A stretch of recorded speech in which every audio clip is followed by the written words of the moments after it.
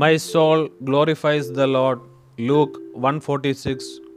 Do to no one what you yourself hate. Tobit 4:15. Salvation is from the Lord.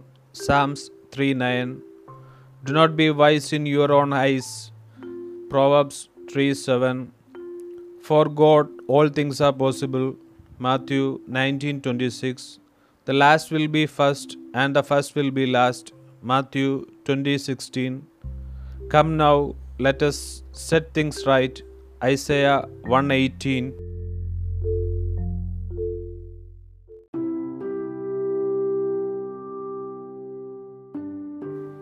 എൻ്റെ ആത്മാവ് കർത്താവിനെ മഹത്വപ്പെടുത്തുന്നു.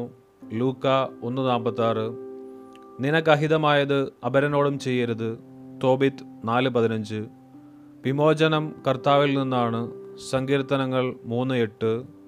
ജ്ഞാനിയെന്ന് സ്വയം ഭാവിക്കരുത്. സുഭാഷിതങ്ങൾ 3:7. ദൈവത്തിന് എല്ലാം സാധ്യമാണ്. മത്തായി 19:26.